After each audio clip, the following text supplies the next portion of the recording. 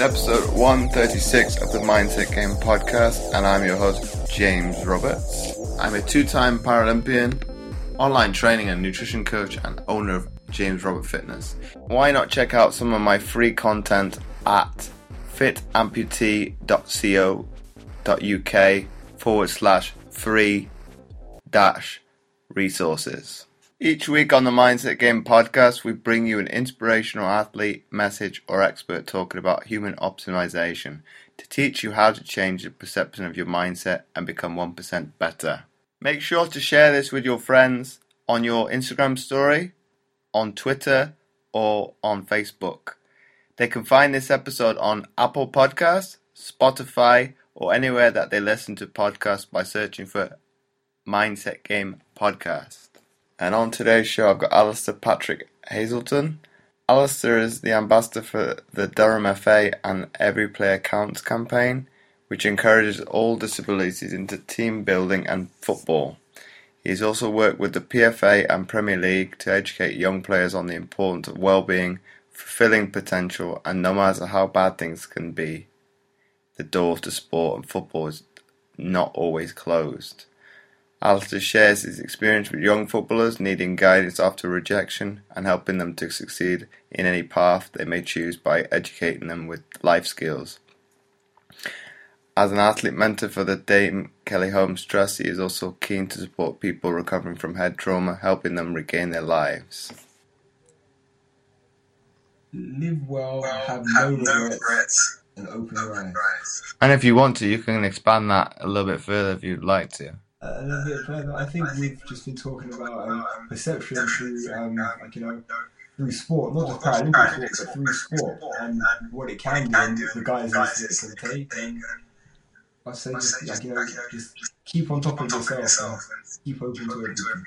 Take a screenshot and tag at APH_inspired and at James O. Roberts 11. Without further ado, let's get into today's show. Another show, Alistair. How you doing, James? I'm not too bad. Obviously, you and I were teammates, so to speak, in London 2012.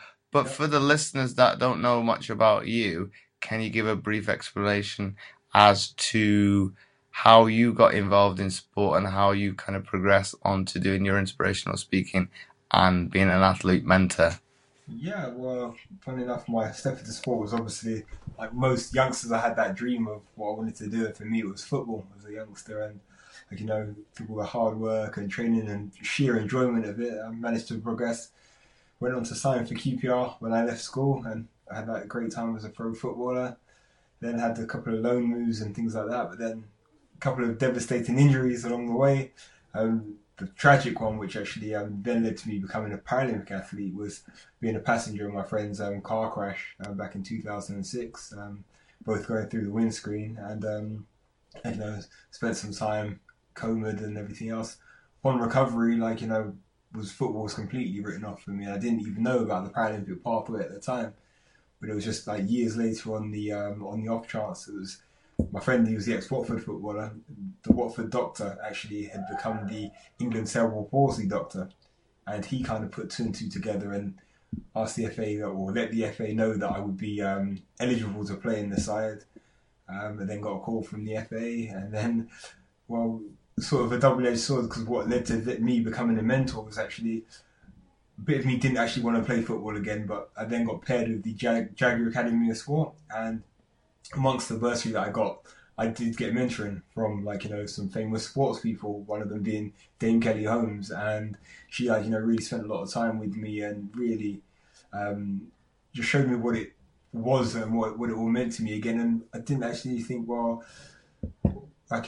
should I turn my back on football? I know it was put to one side, but maybe I could give it a go in the new guys, and went for it really. And it was only through that, and obviously having the successful England campaigns and things, scoring on my debut for England and things like that, which relit the fire, so to speak. I did London and everything else, but she then asked me to would I like to give back and mentor others for her trust. And it was only upon doing that, it's I've really loved doing that, and one thing just led to another, then it kind of snowballed, and just got bigger and bigger, more into it, gained more experience, and then ended up creating my own brand around inspiring and mentoring others. And here we are today. Now I'm lucky enough to be talking to you.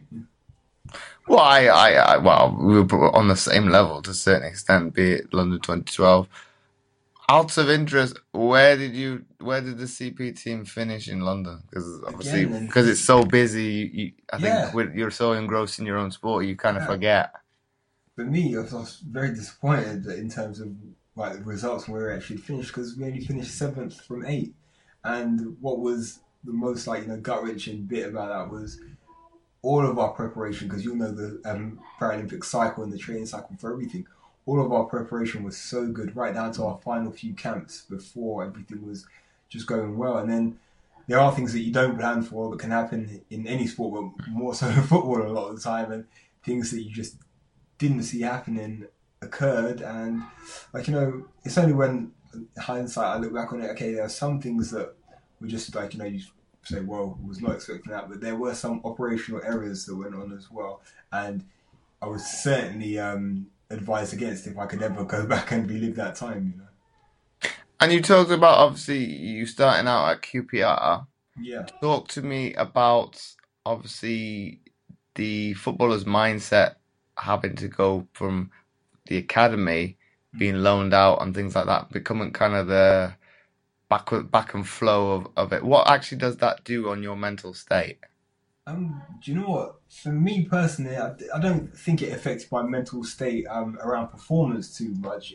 If anything, it just only unsettled me around where I was going to be. But I never took my eye off the ball at the end. But QPR, there were so many things that had gone into into the mix, if you like, at the time, because the club had gone into administration, and that was what because there was a massive turnaround in the staff, and it was Ian Dowie that when he moved to Oldham Athletic, he really wanted to take me out there, so he got me on loan out there. So I was really familiar with him there, and for me, I thought, well, it's just going to be more football in another area, and moved in where I was in digs with a lovely family, and settled in really quickly, and the staff there, fantastic, and it was home from home for me, and settled in very quickly, doing very well very quickly as well.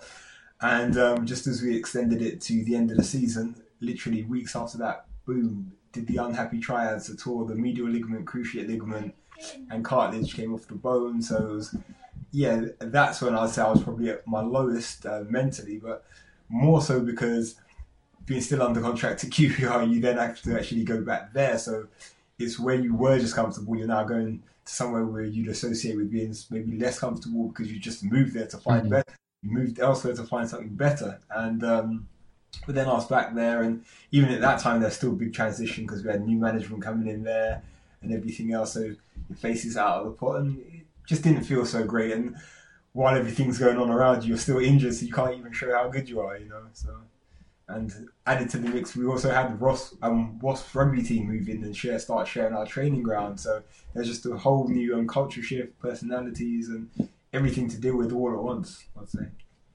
And if we go a step further, Alistair, what would your advice be to any young athlete, be it football or rugby, or whereas you could probably relate a little bit in terms of an academy environment?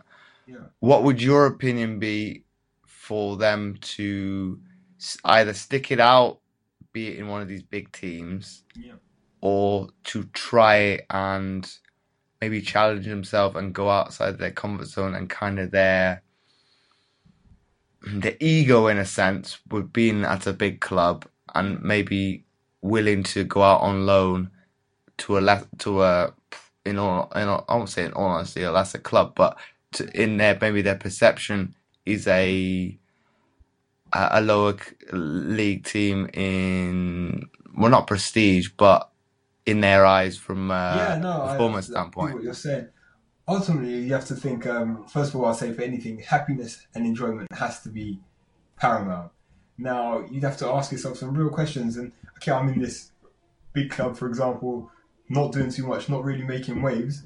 And am I happy here doing that, or could I be happier maybe in the spotlight at a smaller club, actually gaining valuable experience and, testing myself? Because make no mistake, the standard jumps from youth team to first team massively. And I don't care what you think if you're in the youth team at, for example, Manchester United, to if you're in the youth team at Man United, you'll gain valuable experience being in, say, the first team at a second division club.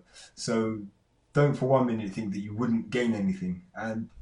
But you have to ask yourself, would it make you happy? And you have to always, I think that's what you need to actually search, because you're always going to play better where you're happier, 100%. But does that come down to, in essence, and this is a blanket statement now, the youth of today having that sense of entitlement? If I'm at a big club, I deserve to be there. If you're at a big club, you deserve to be there. No, you have to realise why you're there, because there's many factors, in sport and in football. Sometimes it can be nothing more than luck, It was just the right place at the right time, and that's why you're there. And you have to always ask yourself, what am I actually doing here? Because it's funny, because we look in the Premiership today and we look at youth level, and they're players that we'll never go on to hear about, but they're on £1 million a year, being at these big clubs. And okay, maybe they might actually, they could justify that, and that they're going to be secure, and their families may be secure. However, have they been fulfilled in that time? And those are two very different things. And personally, I could always say, well, what does make you happy? Because for me, I know what it's like to be not so happy, but at the same time doing financially well, and then absolutely buzzing, and you're maybe not doing as financially well, but you're still incredibly happy. And I know which one I would actually choose. So. And Alistair, out of interest, talk to me about those two differences, and when are those have come up, particularly in your lifetime? Well, first of all, at QPR, it was a great time, and because I'd moved to QPR from Wycombe Wanderers, and whilst there, so I was a schoolboy at Wycombe Wanderers, and then just turned up at QPR, a bit of a new kid on the block. However, people have got that buzz around you, because you're doing things people haven't seen, and with that comes expectation. However, you progress very quickly. But then it gets to the stage where factors outside of your control, things start to slow down, and you can be knocking on the door as much as you want, but it's just not quite clicking. And yeah, you then, don't get me wrong, then you're exposed to distraction, because all of a sudden, me wanting to be doing this, playing here, to be doing that, which isn't happening when you're knocking on the door. Well, let me go and find a good time, which all of a sudden is not on the football pitch. And that does literally take your eye off the ball a bit. However, one thing that I did do was move into Oldham, actually, and as you said, moving outside of your comfort zone. Well, wow, for me that was great, because I was just living with a new family, making new friends, and in an area that I didn't know. So I didn't want to be anywhere else apart from in bed and then at training, in bed then at training, in bed at the match, and it was that simple. My focus really came back, and I started progressing massively, just like I did before. And in the very beginning of the episode, you mentioned your accident. Yeah. When did that transpire, and what kind of level of football were you at that particular moment in your life? Yeah, that was 2006. So that was not long after I'd come back from playing in Holland, because I went out and I was playing for Helmsport for a year, and then coming back, I'd signed for Wingate in Finchley, and it was just a semi-pro team which had a very big sort of exposure to getting back in league football. So I was then thinking, okay, that's going to be the right move for me.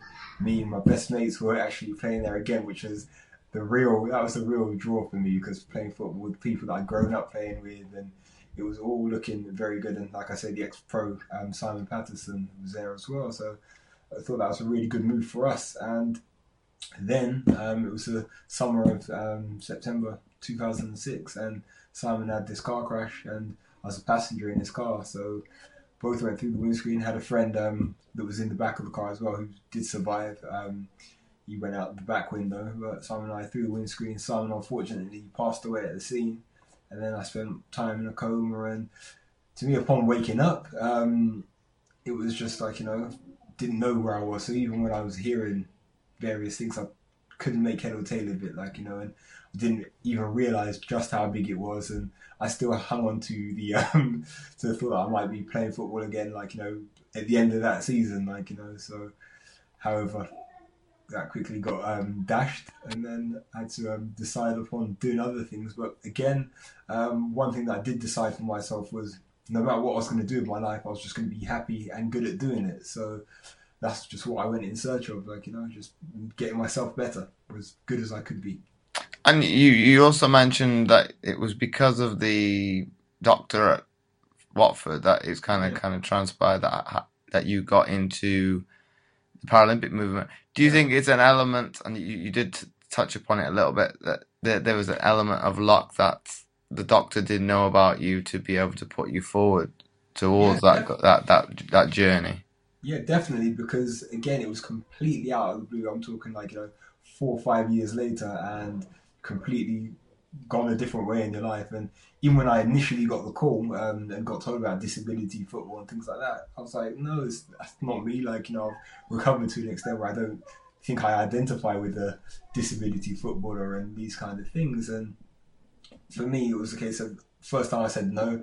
The FA kept on a few more times. I was still like, no, I'm not too sure about this. It's not me. And at the time, Paralympic football wasn't exposed to the way it is now. So the only things that I could see at the time on the internet was just amputee football, and 100% couldn't identify with that. So Hmm.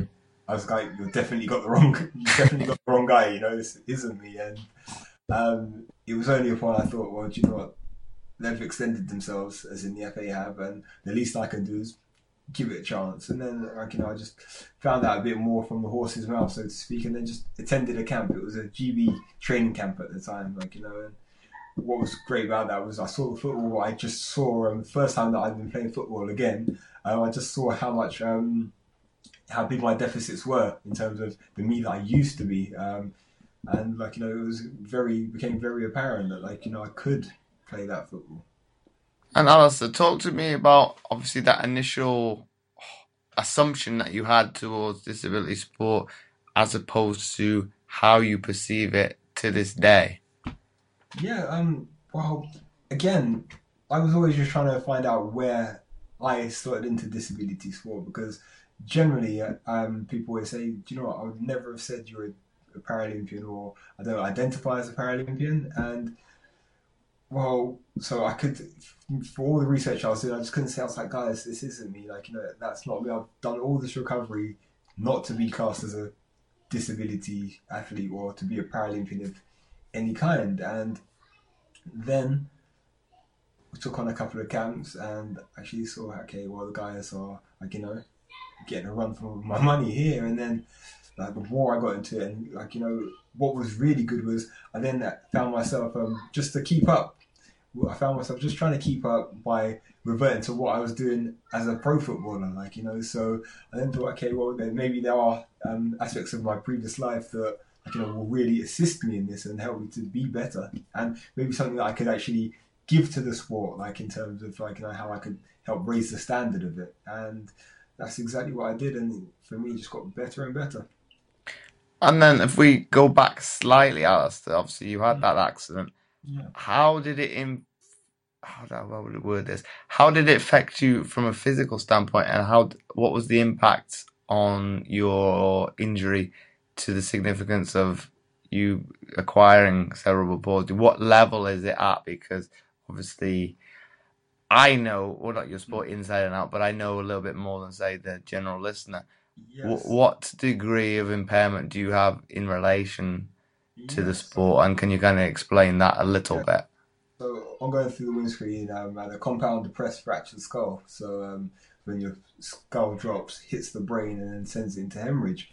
And because of that, basically, upon waking up out of the coma and everything else, and I had basically 95% of the brain was covered in grey matter or scarring, so to speak. And it was real touch and go on what sort of recovery I was going to make. And then we'd noticed that my left side, certainly left arm, would slow down a little bit. However, subliminally, that was actually aided because I was rehabbing it very early on, in that my right shoulder had come out of the socket and got quite a bad wound, and I'm right-handed, so I couldn't actually use it. So initially, when I was trying to write notes for my parents, I'd actually always be using my left hand, and that was a good rehab to the left side. Legs are always very sore, but Like, the main my main deficits coming through my brain processing power. So my balance, natural balance, is completely gone. Like, so my eyes end up seeing where everything is what makes me stand where I am. So that's what my balance naturally is gone, and I was just taking pictures to keep me orientated, sort of thing. So, and because of that, my brain has to try to process that information whilst listening to someone call for the ball, someone push you, the crowd maybe saying something, and trying to process a lot of information is something that makes me get a bit like annoyed. So let's just say annoyed and fatigued, and then that then leads to certain parts of my body wanting to go in other places and increases my spasticity and things like that. So you get a little bit of an element of oh gosh, I completely lost my train of thought in terms of you've gone to like information overload Yes, and all that sort of precisely thing. that. Like, and that's it was really bad 'cause upon initial stages. Like, I had the what 1 minute memory, if anything like that. Like, if that was on a good day, so it was short term memory was severely affected because there was a lot of frontal lobe stuff. Like, so So we're yeah. not like to ever see you on Strictly Come Dancing then. No, you wouldn't see me. You wouldn't see me on that X Factor Street. In fact, you just wouldn't see me on reality TV, mate. Why? No, Is it not your cup of tea then? not at all. Not by any stretch of the imagination.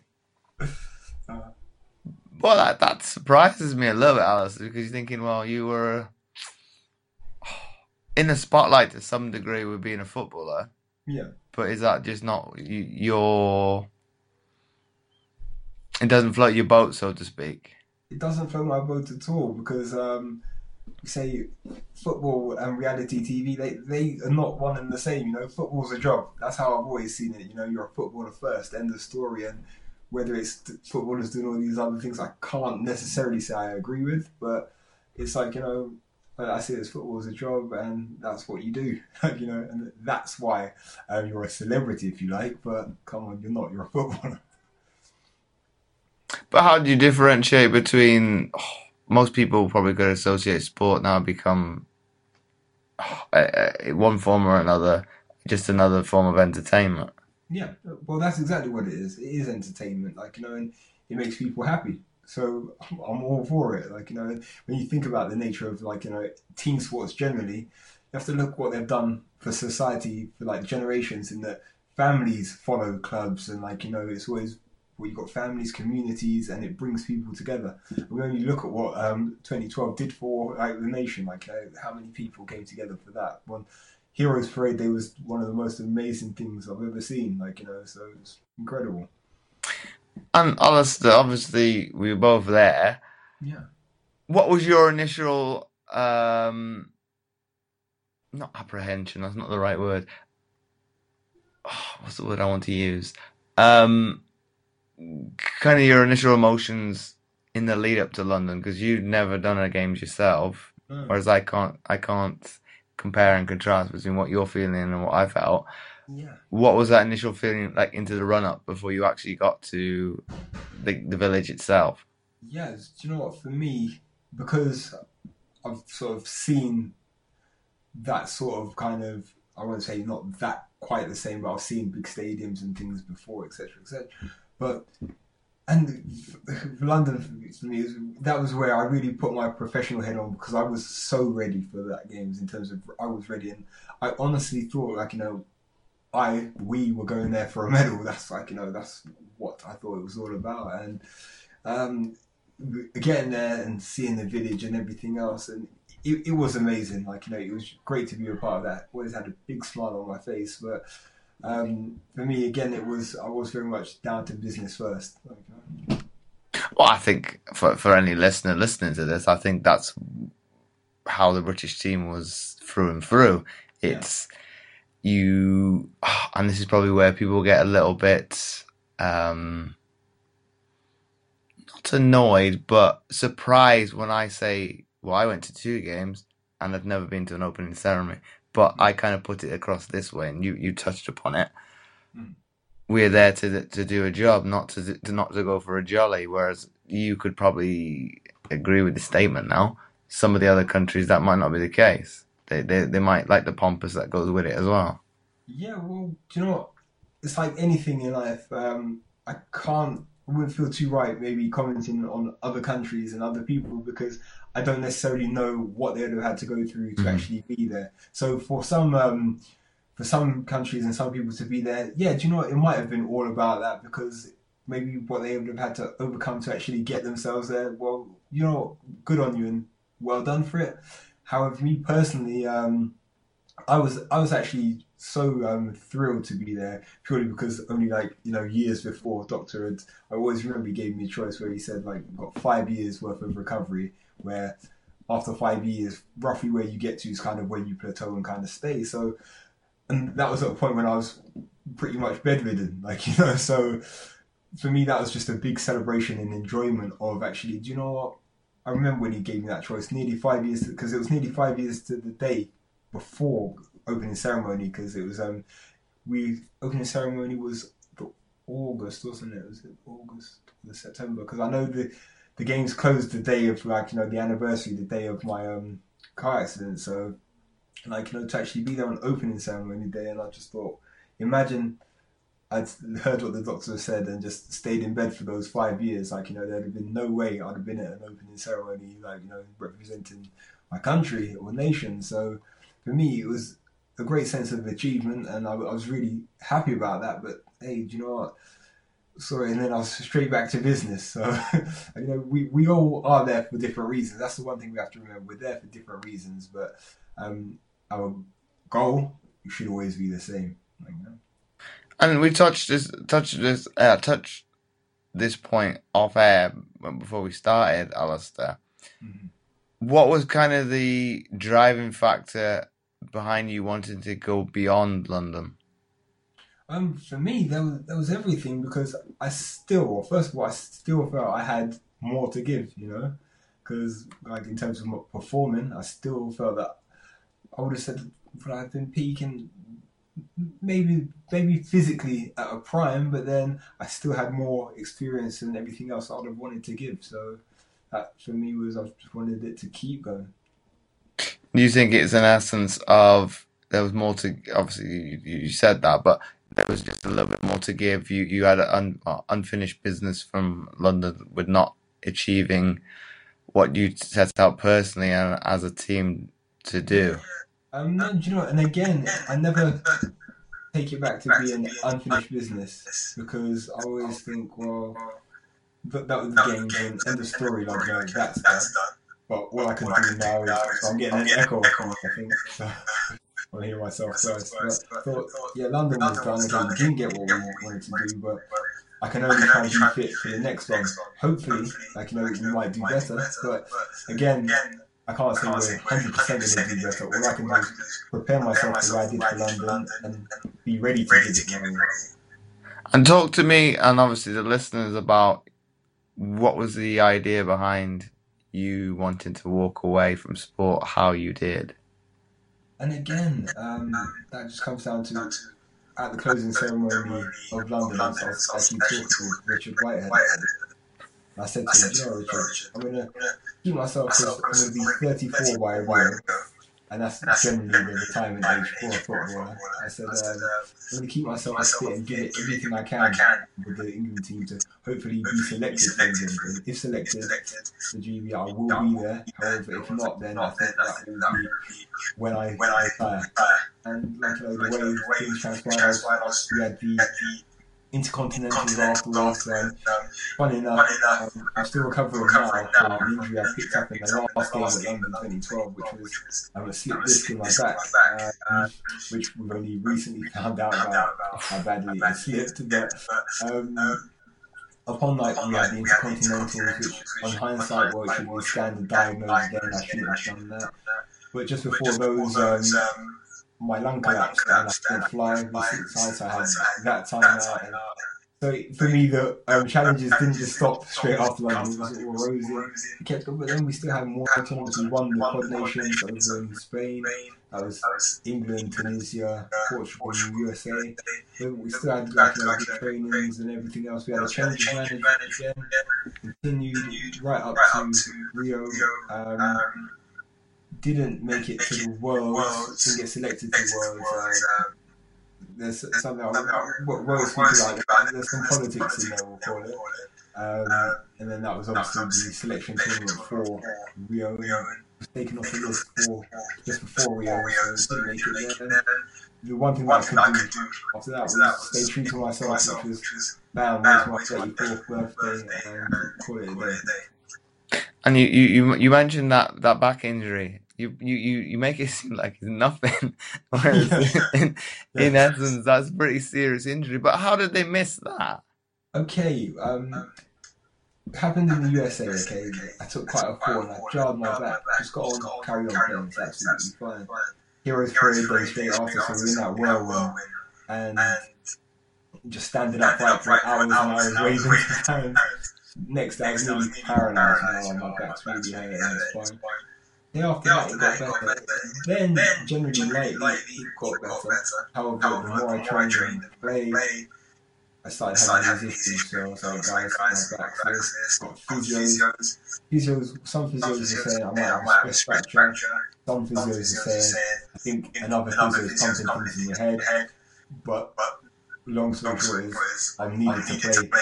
So people are just training me, rubbing my back and making me play. And it wasn't diagnosed the way it should have been. And it's only, like I say, when you come off the cycle and you don't necessarily receive all the medical support that you had, you're a bit more meticulous in who you're going to see and why you're going to see them. And I then ended up having a scan which showed this bulge slip disc, which is grinding on my nerves. But do you think, Alistair, if you would have been in a tournament back here in the UK, they'd have maybe caught it because you'd have, this is just an assumption now, they'd have sent you over to EAS, wherever it would have been in the UK, to get it scanned? Yeah, again, in hindsight, I think it should have been scanned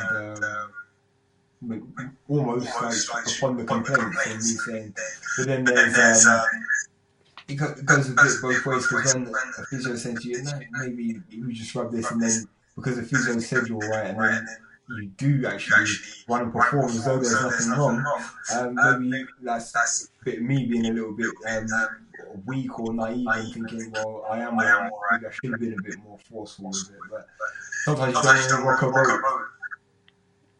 But I think I think we are, how one of my guests put it a few weeks ago, you've got that little element of, and I questioned it a little bit, you've got a little thin layer of confidence, so if it is kind of hit, an athlete takes a little bit longer to rebuff, and I was like, well, I would have said I was fairly thick-skinned as an athlete. I'd say more now as I'm retired, things of that nature would probably hit me harder, and I'll go a little bit deeper than that and say, talking to my family, because we had, and you probably could agree with this statement or disagree, because you have all that support network in place as an athlete, be it physio, doctor, nutritionist, psychologist, you name it, you get signposted to the right person, and they give you what the symptom is, this is what we're going to do protocol wise, obviously go away and do it. Whereas I think when you get out in the real world and you've got to do it for yourself, you've got all those kind of elements of doubt running in the back of your mind, or your head's overthinking things at times, thinking, because I've got to do that thought process for myself, it's more difficult. But I don't know necessarily if you agree with that or disagree. No, I think I'm a bit more the other way, maybe, because primarily, like, you know, before football, before Paralympics, before anything, I'm a human being. I'm someone that wants to fight it myself. And if necessarily the support network that I'm given isn't doing what I feel they need to do for me, then I will take it upon myself to actually go and seek the help that I need. I'm always, like, you know, very good at these things, and at the same time, being an ex-footballer, the PFA is part of our union, Remember for Life, and they've always been very supportive, and they've always been able to provide the people that I would need, but then it's for me to go and say who I need and things like that. So, but I've gone in search of everyone. I've been looking at a chiropractor, which in hindsight was a waste of time, and then, like, you know, eventually I got it scanned and everything. I saw what was wrong and then got put in the right hands. So now I'm doing well with it. However, I think going back to it, as I said, me being a little bit too naive, I think when I had felt something was wrong, I do feel that the network around me, their agenda was maybe slightly different in that they still wanted to, what's the word?